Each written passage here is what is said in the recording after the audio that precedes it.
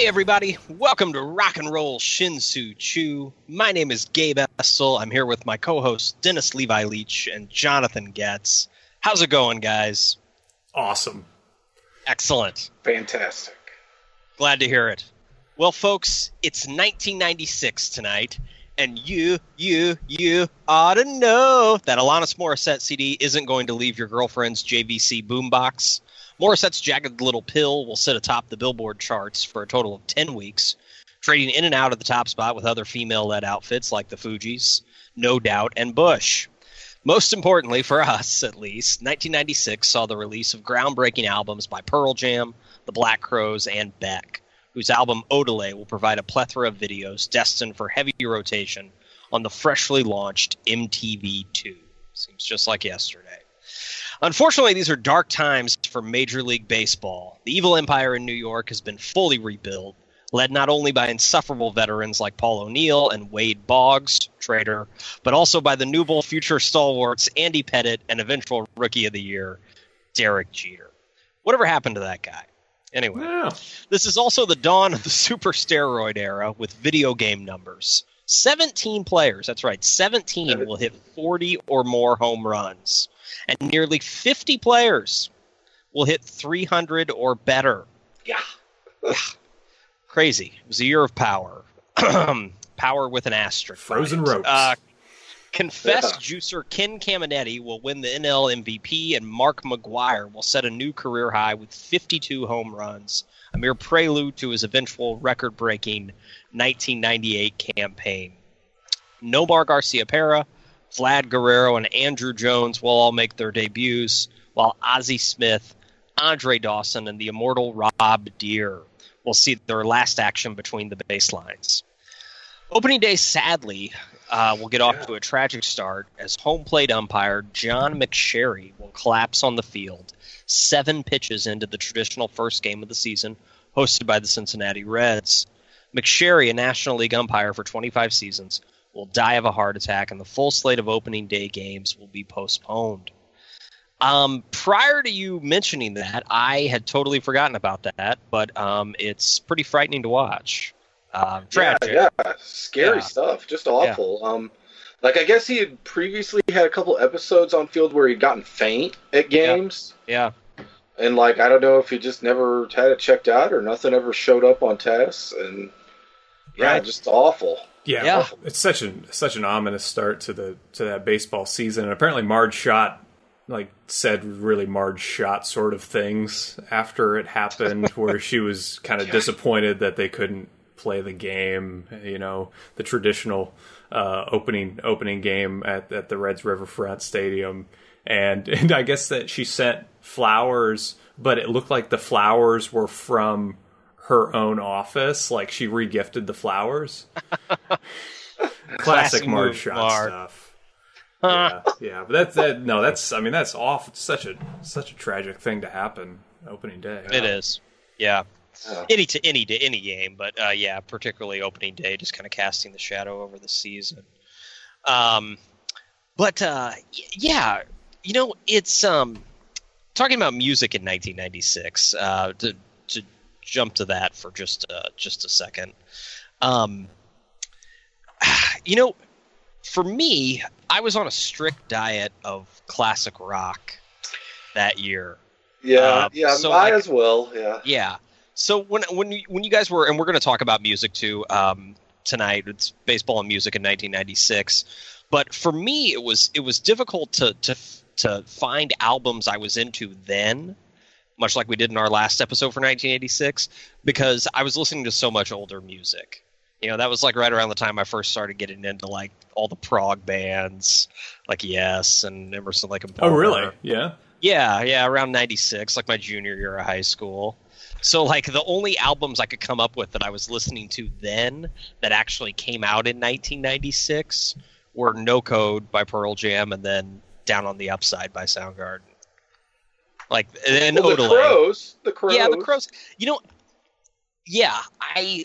I bought Amorica when it came out, but I didn't buy Three Snakes when it came out. It's not that, like, I You know what I mean? I wasn't into them. It's just I didn't really start to get into them until the following year, like right when I started college. Yeah, I bought it when it came out, and I listened. That thing stuck in my CD player for the rest of that summer. It came out in July, and it didn't leave my car CD player for the next couple months. Yeah. Yeah, on the opposite, I had an easier time finding stuff then than I did of like going back and finding stuff that I appreciate now from them that I didn't know. Rage Against the Machine Evil Empire I bought the day it came out. The Metallica Load, I had a friend, shout out to my buddy Daryl, he was a huge Metallica fan, so I heard Load the day it came out, and while him as a hardcore Metallica fan was kind of depressed or not as happy with it, I liked it. I thought Load was a pretty good record. It's divisive. Yeah. I mean, it's maybe a little more accessible to some people than some of their earlier records, I guess, is why some of the hardcore fans didn't like it. But I listened to Hero of the Day and rocked it all the time back then. And the one album, like, in my high school in Chatham, Illinois, a small town, it was Sublime. Everybody had that Sublime record. Mm-hmm. It was like the hype of him. He passed away before it came out, so it was he passed away that year, I think. Oh, wow. It was in March. I think he passed away in March, and that record didn't come out until like later in the year. I know by quite a bit, and so were they known before that album? Oh yeah, they had been known around the Long Beach area in the California and like ska and punk scene for a few years. What about Central Illinois? Ounces to Freedom. Oh, Central Illinois, I'm sure there was a few people maybe, because there were always a few people that were like into punk and into that scene, but like I was not friends with them. You know what I mean? It seemed like as soon as that self-titled one dropped, everybody had it. Everybody. Yeah, it was big. And another album that of course, that Soundgarden that Gabe mentioned, that's a great record. And underrated record. Oh, Down on the Upside is... Yeah, phenomenal. It's personally my favorite record of theirs, but that's for another episode. A band that I knew about then that not everybody did, and how I knew about them was I had a friend named Norm out in Arizona. He lived in Tempe, and he was like, he would come back on the summers, and he came back one summer and he was like, "There's this band, you should hear them. They're called The Refreshments," and he put in their album called Fizzy Fuzzy Big and Buzzy. And it's got their, I guess if you want to say, like, big hit, it was called Banditos. And it's great. They later went on to become Roger Klein and the Peacemakers. Okay. And those were the records I appreciated then. Like, other than that, like, looking at the list of popular albums from then, it was like, man, I didn't listen to a lot of music that came out then. No, it was all older stuff. Yeah. And for me, the biggest thing to happen in 1996, like, I didn't think of this like until today, because we were kind of focused on like new music that came out that year for this episode. Kiss putting back on the makeup was, the biggest thing to happen in 1996 for me. Absolutely. If you were in classic rock, that was like that, and like earlier in the years, David Lee Roth being seen with Van Halen. It was like that at the Video Music Awards. That moment at the Music Awards, and then Kiss putting on the makeup. It was like, oh my God, rock could rise again. I really wish that Dave would have happened then, because I think like it would have been better than the one that happened 10, 11 years later. You know what I mean? It was weird. Yeah, weird circumstances. That like he was kind of connected with the project, I guess, for a while. But they recorded that one song, "Me Wise Magic," on the and then all of a sudden it was like, Gary Sharon's gonna sing, right? No hating on Gary Sharon. I dig some Extreme. I'm down. Yeah, it's just that album is awful, unfortunately, with him. Jonathan, what about you? I happened to catch, Conan was on in 96. He was his original show on the Late Show on NBC. Stuff. And I happened to catch a band I had never seen before on there, the Reverend Horton Heat. And I was so blown away because, the three-piece dude's playing a stand-up bass, and the lead singer all of a sudden in the middle of the song, the bass player kind of leans it to the side while he's still playing, and the lead singer jumps up on the side of it and is rocking from on top of his stand-up bass, singing a song from their album that they had just released called "It's Martini Time." And so it's kind of like it's rockabilly. It's updated rockabilly. It's the lyrics are pretty tongue in cheek, and a lot of innuendo, obvious innuendo. And but it was just an energy that blew me away. And so I had to go out and get "It's Martini Time," and that stayed in my CD player for a lot of my junior and senior year. So it had some longevity. And but between that, obviously Pearl Jam's "No Code" was my all-time favorite Pearl Jam album, and Beck's Odelay. Beck's Odelay is probably I think one of the most important albums of the 1990s, and that thing had some legs. Those videos were all over MTV, and as we said, MTV2. And, Where It's At, I think, was the first video on MTV2. Right. And this was to watch him perform on award shows in '96 and '97. For him to be doing what he was doing, these kind of these dance moves, and he's putting on this show almost, but at the same time it's really rootsy, and it's just like, whoa, I didn't know what to think because it was unlike a lot of what I was digesting at the time between Pearl Jam and the Black Crowes.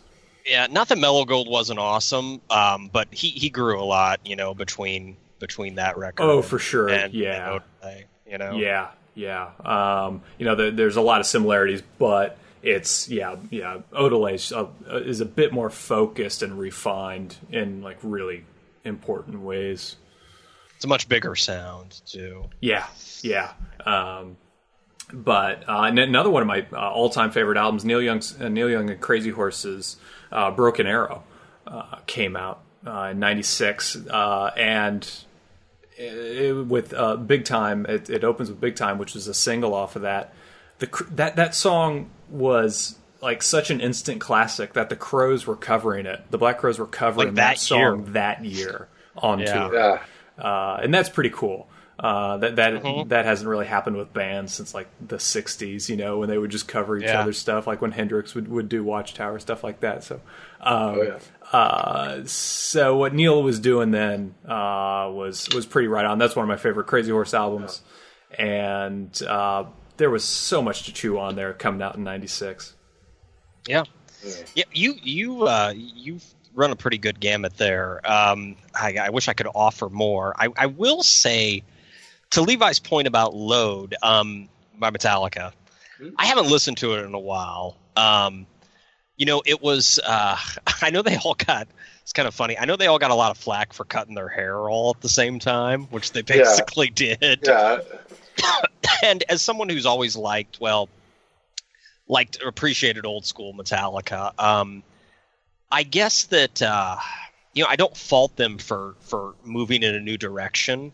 It's just at the time all seemed kind of contrived to me. They were trying to sound like someone they weren't. You know what I mean? And nothing will throw you off at that age than all these dudes cutting their hair. Sure, right. I mean that. I thought the videos were kind of pretentious too. They were playing a show in Minneapolis. There happened to be a Locks for Loves thing. They all right. No, I don't know, but whatever. They're allowed to. They're allowed to I shave completely their heads. agree. I completely agree with.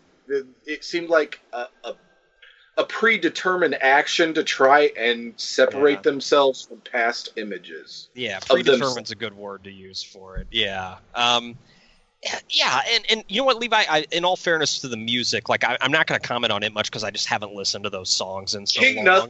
King Nothing's a really good tune, man. Yeah. And I'd have to hear it again. I think Hero of the Day stands up, man. I think Hero of the Day is one of their better songs. Yeah. Even including some of all the older stuff, all the older thrash stuff, which I like. Give it another listen.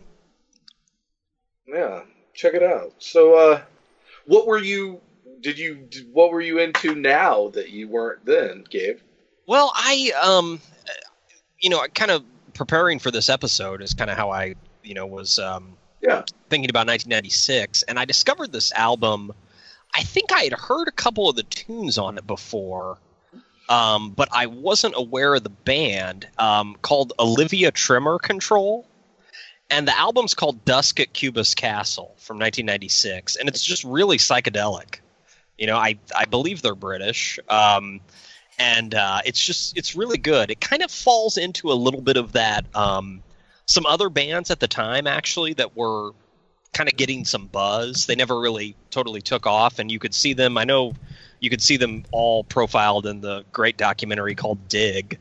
But the Dandy Warhols and Brian Jonestown Massacre, I think you can put. I think they kind of ran in that circle. I don't know if, or at least they were mentioned in the same breath as those bands. Okay. They're from Louisiana. So kind of like. They're from Louisiana. Okay, right, not Go British. figure. Okay, anyway, I've never heard any of them speak. So anyway, it's really great. I highly recommend it. It's got a lot of tracks, and they're all pretty short, but it all kind of flows together though. Okay. Dusk at Cubus Castle by Olivia Tremor Control. It's definitely got this kind of. It's just a cool kind of jangly throwback psychedelic record. I'll have to check it out. Good. Yeah, and then I'd never really heard this record. I mean, other than maybe the single or two that were released off of it. But REM's New Adventures in Hi-Fi. I've always liked REM. I just at the time that album came out, I don't think I was really listening to them heavily. Yeah. So I gave it a revisit, and it's really good. I think it's like 14 record. At like 14 tunes, it might be maybe they could have trimmed maybe 2 or 3 songs from it. But I liked it. It's honestly good. I think the last record I heard of theirs was Monster.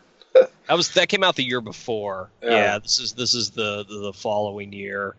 And then I liked them at the time. I heard it and I didn't mind it, because I certainly did dig some hip hop, and I still do. But in the late '90s, it's kind of sort of some of the apex of hip hop, at least in the '90s. And the Fugees, the score is huge, phenomenal record. It was huge. So maybe because it was so popular, I kind of disavowed it at the time. Yeah, and I heard it this past week. I'm like, Jesus Christ, man, this is this album is phenomenal. That is, it's like the litmus test. Yeah. If something is so big that it trickles down to a farm community in rural Illinois, you know what I mean? Like when pop culture goes down the whole entire Plinko and ends up in your town, it's big. Yeah. You know what I mean? I felt that way in my town, at least. You know what I mean? Yeah. And it deserves all the acclaim that it got. It's a great record. And the last one, this is, gosh, I don't know how I stumbled across this one. Maybe just listening to some other instrumental stuff. DJ Shadow, kind of like a sort of a well-known house producer, veteran house guy. His first album came out in '96. It's called Introducing, like E-N-D, Traducing. And it's all instrumental, and it's actually the first album that's all samples. Huh. And it's really good. It's all instrumental. He makes basically like instrumental hip hop, and I highly recommend it. It's good study music too, that's not to downplay its strengths or anything. It just gets you in the zone. Yeah, it can get you in the zone, definitely. So yeah, DJ Shadow's Introducing. So check out those. Yeah, right on. Speaking of getting in the zone, Levi, I'll go ahead and take over here because I discovered a Stereolab over the last couple weeks, and I wondered where they had been all my life. And the Emperor Tomato Ketchup came out in '96, and that's something that really helps me code and definitely got me in the zone. I've listened to that album probably half a dozen times over the last couple of weeks now. So it's working. But one of my favorite, probably like my top 20 albums of the 90s now, since I discovered it about 5 or 6 years ago, is the Cowboy Junkies' Lay It Down. Lay It Down has guitar tones that are probably some of the most remarkably recorded guitar tones that I've ever heard. And the songwriting is phenomenal. The vocals are phenomenal. And just all around, it's an album that I never grow tired of. It's it's a pretty mellow album, but the guitars on there are just unbelievable. Cool. And then speaking of mellow, Belle and Sebastian put out a couple albums in '96. If You're Feeling Sinister and Tiger Milk, and both of those are pretty spot on with what you hope. Those are kind of really set the tone for Belle and Sebastian's career.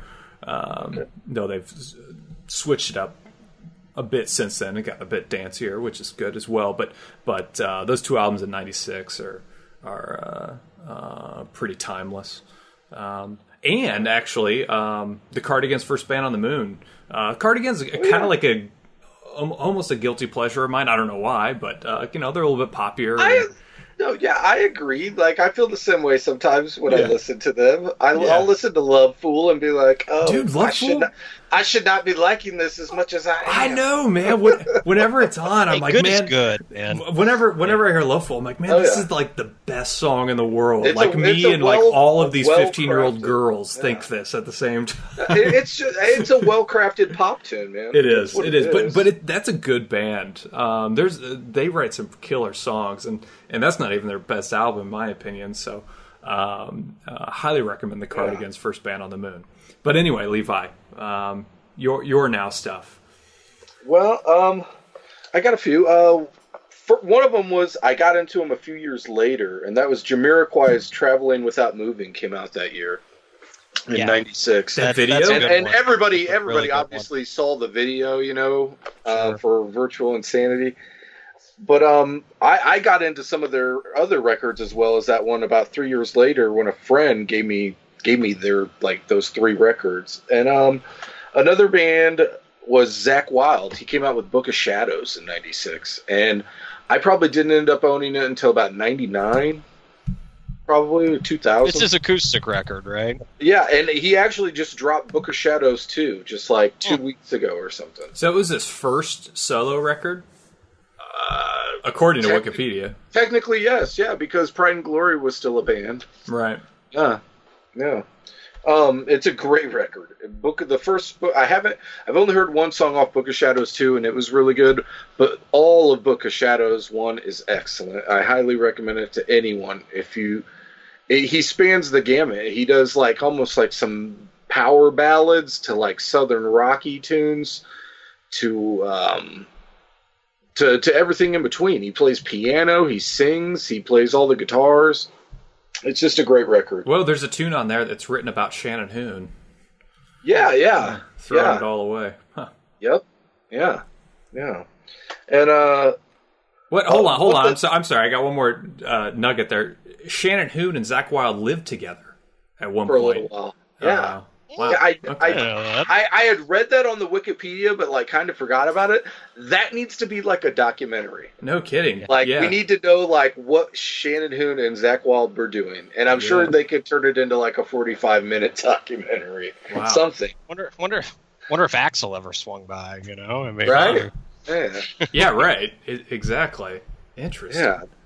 And so one of the other albums I got into later that was out in '96 that came out then was Outkast's Aliens, Atliens, and it was their first record where they kind of broke away from kind of the hardcore Southern rap thing and created. They kind of took some P-Funk influences and had kind of a spacey sound, and they just got weirder. They did, and it's excellent. It's the start of them getting weird, and it's awesome. Yeah. So I highly recommend that record. I got to include an ambient electronic record, being Scape did.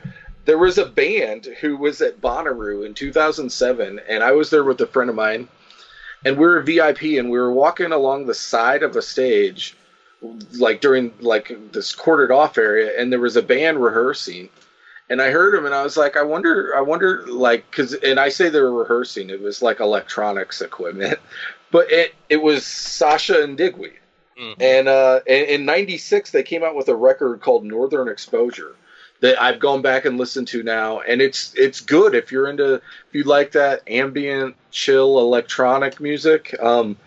Parts of it kind of sound like X-Files, like it could have been on the show X-Files. Cool. I can dig that.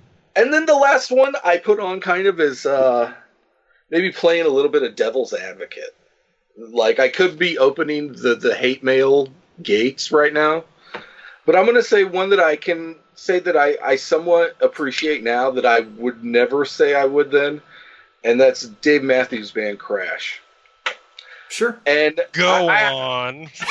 I have a very big, like, everybody that I was against philosophically, theoretically, in 1996 loved that record. I own the record, yes. I couldn't get into it. And so I had a friend who I was in a band with later, shout out to Joe Frew. He played Dave Matthews Band songs. He would cover them. And so I got to hear someone else play the songs, and it made me appreciate the music differently. I mean, you know, Dave Matthews' voice is not for everyone. I get that. And the thing you have to kind of look at is he was almost like the Phil Collins of the mid to late 90s. Like, he was so out there that it made me not like him. You know what I mean? It was like he was so ubiquitous. Yeah. Like, it was like every white hat college kid and their girlfriend were going to the Dave Matthews Band shows. You know what the I mean? Abercrombie. Yeah. And cool so it water. was just like it was everything I was completely against at that time. Right. But I can listen to the music on that record now and really appreciate the playing and the musicianship of it. Yeah.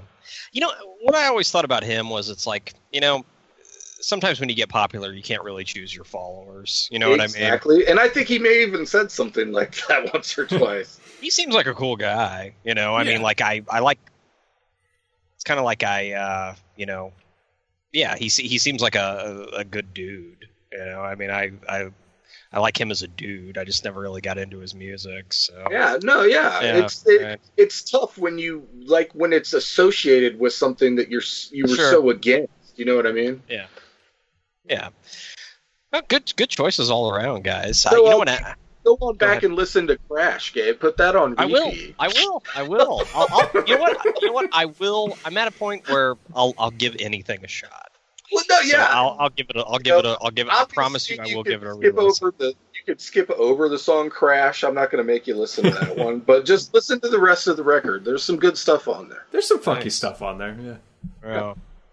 Well, you know, guys, I you know, we talked about music first tonight, and I kind of just jumped to it. Not really by design, but anyway, with jumping back to baseball for a minute that year, one thing that stood out to me, you know, we talked in the intro about, you know, the Yankees sort of starting their reign, you know, that lasted about 6 seasons or so. I was looking at the playoff teams from that year because you had the wild cards that year. That system had only been around for a year. Mm-hmm. And I was looking, and there were a lot of players, 1996, there were a lot of players that were like famous players or well-known players from our childhood that were kind of playing during the waning stages of their career on a lot of those playoff teams. And those weren't the teams that where they became famous. You know what I mean? Like, for instance, Eddie Murphy. I wish he was playing. What? Right. You guys missed that one?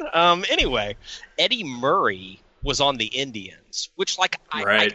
I remember that, yeah. But, you know what I mean? Not that vividly, though. Yeah. I don't remember it. You know, I mean, I always think of him as an Oriole, and he was Well, what's funny, the Orioles were in the playoffs, too, that year. They were. The Orioles had a really good squad that year.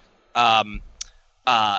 You know, Will Clark was on the Rangers that year. Yeah, which seems strange. Yeah, that is strange. Which I barely remember it, though. I mean, I have a faint memory of it. Was Matt Williams on them as well at that time, maybe? Probably. I can...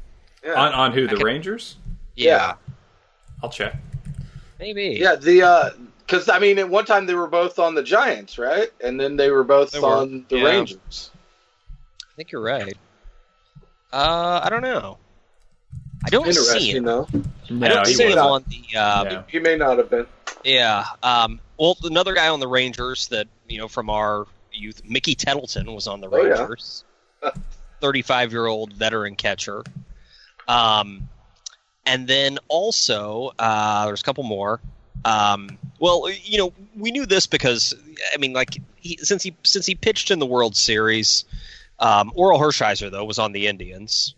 That was like near the end of his career. Oh, when he pitched in the World Series in 97? 97, I'm sorry. Yeah, 97. So, and then I think 95 as well, because wasn't it Cleveland and the Braves in 95, I think? Was it?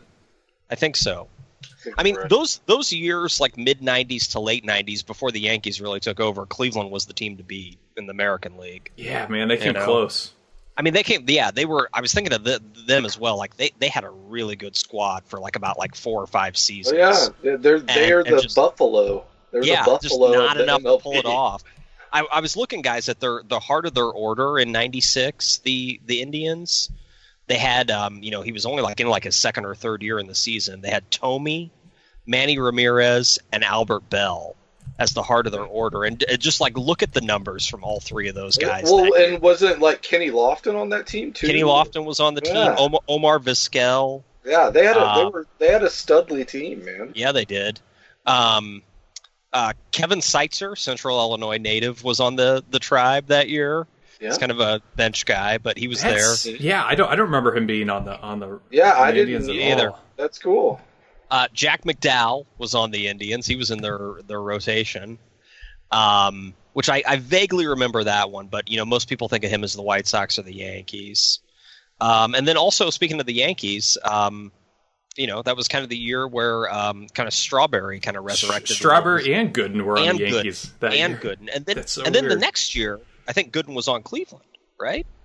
Oh wow! Maybe? I don't know. He played for the Indians. Wow, I didn't remember that. He did, because I want to say that next year when they played the Marlins, either the next year or the year before. Huh. He was on the Indians in 98 and 99.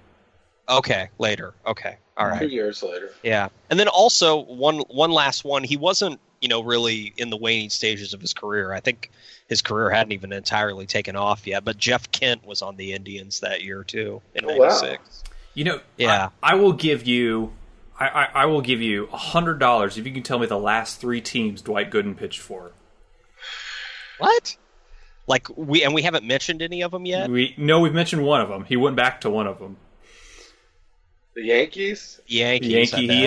Before that, the Houston Astros in 2000 and the Tampa Bay Devil Rays in 2000. No, I would have never guessed this. Wow. Crazy. I think I think when we were talking about players, older players in a previous episode, I want to say I came across that. I Google imaged him, and for some reason, you scroll down, he came up with him in an Astros uniform. I was like, what? He pitched for all 3 of those teams in 2000. No shit. Yeah, just one start with Houston. Okay. But anyway, so Tampa. I have no recollection of him playing for Tampa at all. Well, at that point, Tampa was the Yankees farm system, basically. Yeah. Other things from that year, obviously the Yankees playing so well, but I didn't remember how good Mariano Duncan was that year, or I couldn't recall until I looked at the numbers. He hit 340 that year. Wow. Yeah. Yeah. Which, God, and then A-Rod. Well, A-Rod was on the Mariners at the time. But A-Rod hit 358. There was just some just like we mentioned in the intro, just monster batting averages. I mean, you got 50 guys hitting over 300. That's insane. Yeah. Yeah. I think it was 47 total for the intro. I just rounded it up to 50. Damn. But just, I mean, I think Al Martin was a guy who was batting above 300. Of course, Dante Bichette. Seitzer was in there. Ellis Burks had a big year for the Rockies that year. I remember him kind of having a late career surge in Colorado. I do recall that. Yeah, a guy named Bobby Higginson hit 320 for the Tigers. I remember him. Yeah, I remember him. Yeah, Bernard Gilkey 317. Hal Morris went ahead and hit 313. I mean, it's ridiculous. Damn. Well, Marty Cordova hit 309. Yeah. And so part of it's like, was it all steroids? I mean, really? I think they were also that was also the new ball. It was a tighter ball as well. If you've ever heard that. It's amazing that the ball can make that much difference, but it does. Yeah, they tighten it up. I think here in Denver, I think they keep the balls in like a humidor room. Right. Or something. Yeah, and that's a whole nother thing. But that's why they call it the dead ball era, before what, like 1930 or something is the dead ball era? Because it was just like a bag of flour then. Right. That's crazy. But it's remarkable, though, that year was the first time somebody hit the cliche walk-off grand slam, which is, as you're a kid in your backyard. Every and backyard. It's the bottom of the ninth, down 3 runs with the bases loaded. It's a 3-2 count. And you hit a walk-off grand slam to win the game. And Chris Hoyles was the first stars aligned player for Chris Hoyles. Yeah. It's the only time it's ever happened. Yeah, it's so amazing remarkable. that they can trace it as it's the only time it's happened. That's insane. God bless Stats Inc. I'm sure that they figured that out for us all. But major shout out to Chris Hoyles for accomplishing that. I mean, at the time, you probably didn't even know it. Well, and if you watch the clip on YouTube, they don't mention it at all. They're just like, You're right. Chris Hoyles, walk off. Exactly. They don't think about the context of it really at all. Yeah. It was a regular season game, right? Yeah. I know he was on Baltimore. Yep. Yeah, right. He had a couple good years. I went back and looked at his stats. Well, another guy that from that year, very, most Cy Young winners, aside from a handful of them, you think of them going on to lead, sort of Hall of Fame or near Hall of Fame careers. Pat Hinkin. Pat Hinkin, yeah. Hinkin. Who did have some good seasons. But he won 20 games that year and got the Cy. Yeah. Yeah. And then who was it? Toronto. Yeah. He was on Toronto. Yeah. And they weren't very good. You know what I mean? Yeah, he was on. It was a non-playoff team. So I don't. Yeah, but I mean, hey, 20 games is winning 20 games is winning 20 games. He still won the Cy Young. Yeah. I mean, right. He pitched 265 innings that year. That's a lot. That's a workload, man. That's a workhorse, man. 260. 10 complete games. He led the league in innings 2 years in a row. He led the league the following year. He had like over 260 as well. Yeah. So he was a workhorse, man. And then in '93, he won 19 games. Yeah, I think. Yeah. So he had a good. Hinkin was tearing it up in the mid '90s. He had a good run there, but it got offset by a rough latter part of his career where he ended up with a 4.32 career ERA, which isn't great. But again, it was the steroid era, so have to compensate. I mean, after pitching all those innings, his arm basically melted off, I'm sure. Yeah. Oh, yeah. Yeah. Played until 2004, which it's like, wow. Yeah. Yeah. So. Pitching 10 complete games, 9 complete games 2 years in a row. Yeah, that doesn't really happen anymore. No. Unless you're like Clayton Kershaw. Right. Well, it was a kind of a mixed blessing, that era. It was fun to watch all the home runs, and now it just once the layers have been peeled back and the Mitchell reports have been released, it probably clouds it a little bit. But especially when you know that McGuire was going to, what Sosa was coming up to do, what he was going to do here in a couple years in '98 with that big home run race. But I didn't realize that Mel Allen, who passed away in '96, that he was doing This Week in Baseball up until he died.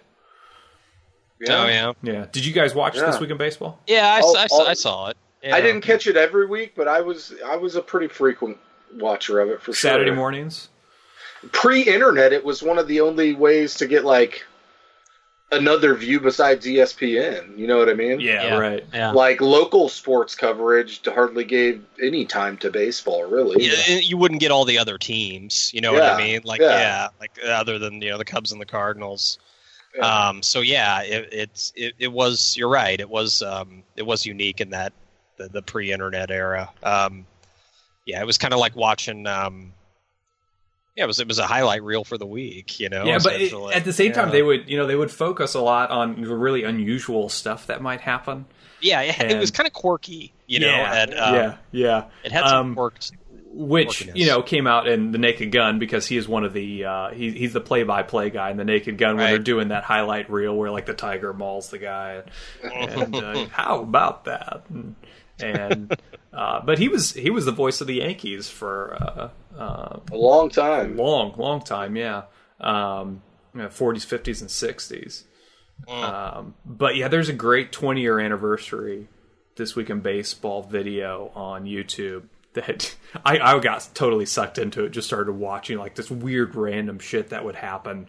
One was a guy who went into the stands to catch a foul ball off the third base line, and he kind of jumped up and he caught it, but somebody else was holding a ball in the stands, and in all of the hubbub it fell, and it fell into his open hand. So he had a ball caught in his glove, but then all of a sudden this ball like drops out of his open hand, but it's this ball from the stands, and he thinks he dropped the ball. But in fact, it's in his glove. It's the weirdest shit you've ever seen. Wow. So This Week in Baseball is perfect for stuff like that on YouTube. Oh yeah, that's awesome. There always needs to be an outlet or a show for that. To me, that's what helps draw in younger fans to the game too. You know what I mean? Sports bloopers was one of my first introductions to professional sports. I had like 3 VHS sports. Yes, everybody did. Yeah. Oh, yeah. Yep. I had NFL. Yeah. Yeah, it was a lot of guys running into each other and getting hit in the nuts with balls. But hit the nuts with balls. Wow, how meta. Anyway, but yeah, so good stuff. Well, This Week in Baseball, and this has been another week with Rock and Roll Shin-Soo Choo, guys. How about that? It was fun. How about that? So anyway, I want to remind everybody. Please rate us on iTunes or whatever podcasting service. Just subscribe. Just go subscribe. Just subscribe. Don't even worry about rating us. Just subscribe. Free subscription. Yes.